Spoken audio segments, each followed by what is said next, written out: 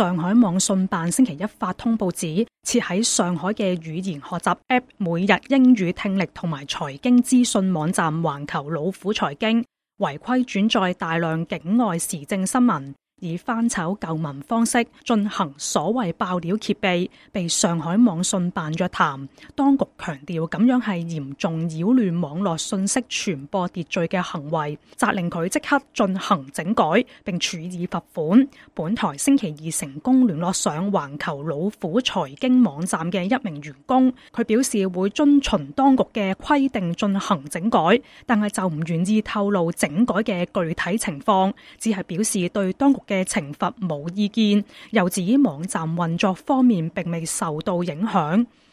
我們沒有意見啊，你就直接給網信辦打電話就好了。那你直接問他好了，你問我沒用啊，我也不清楚。網站是不是已經停止運作呢？沒有停止啊。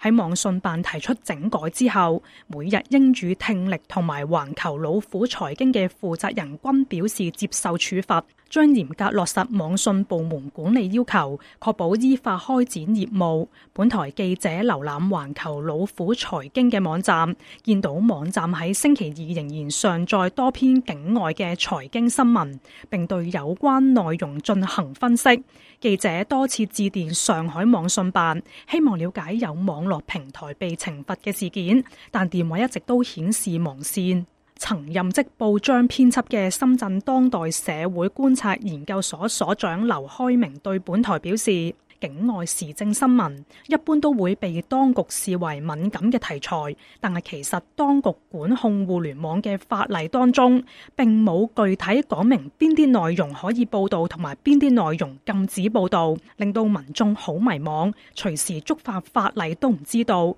佢希望當局可以釐清相關法律嘅內容，俾網站經營者同埋民眾可以放心使用互聯網。互聯網嘅發展呢，一直係踩紅線嘅。網站呢，大多數就係轉載，不但係轉載國內噶啦，有時又要轉載國外噶。所以咩時候踩紅線呢，就好難講啦。主要係而家麻煩呢，就係再轉載國外嘅新聞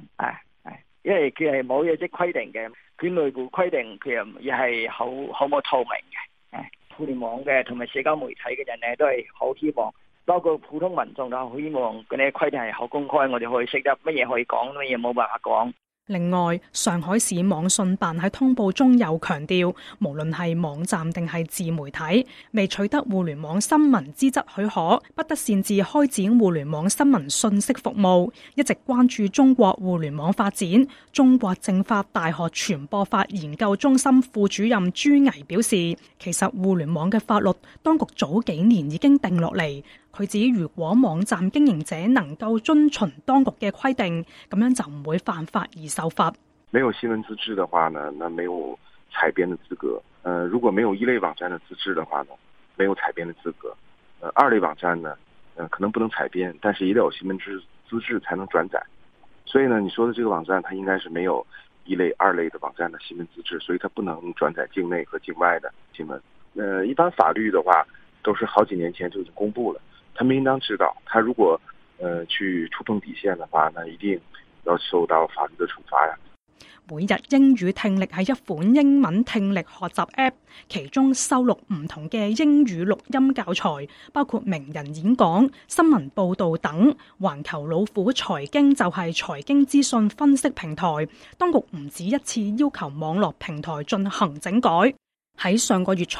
華爾街見聞、金融街偵探、雲掌財經等多個財經自媒體賬號都遭查禁封鎖。自由亞洲電台記者黃樂圖報道。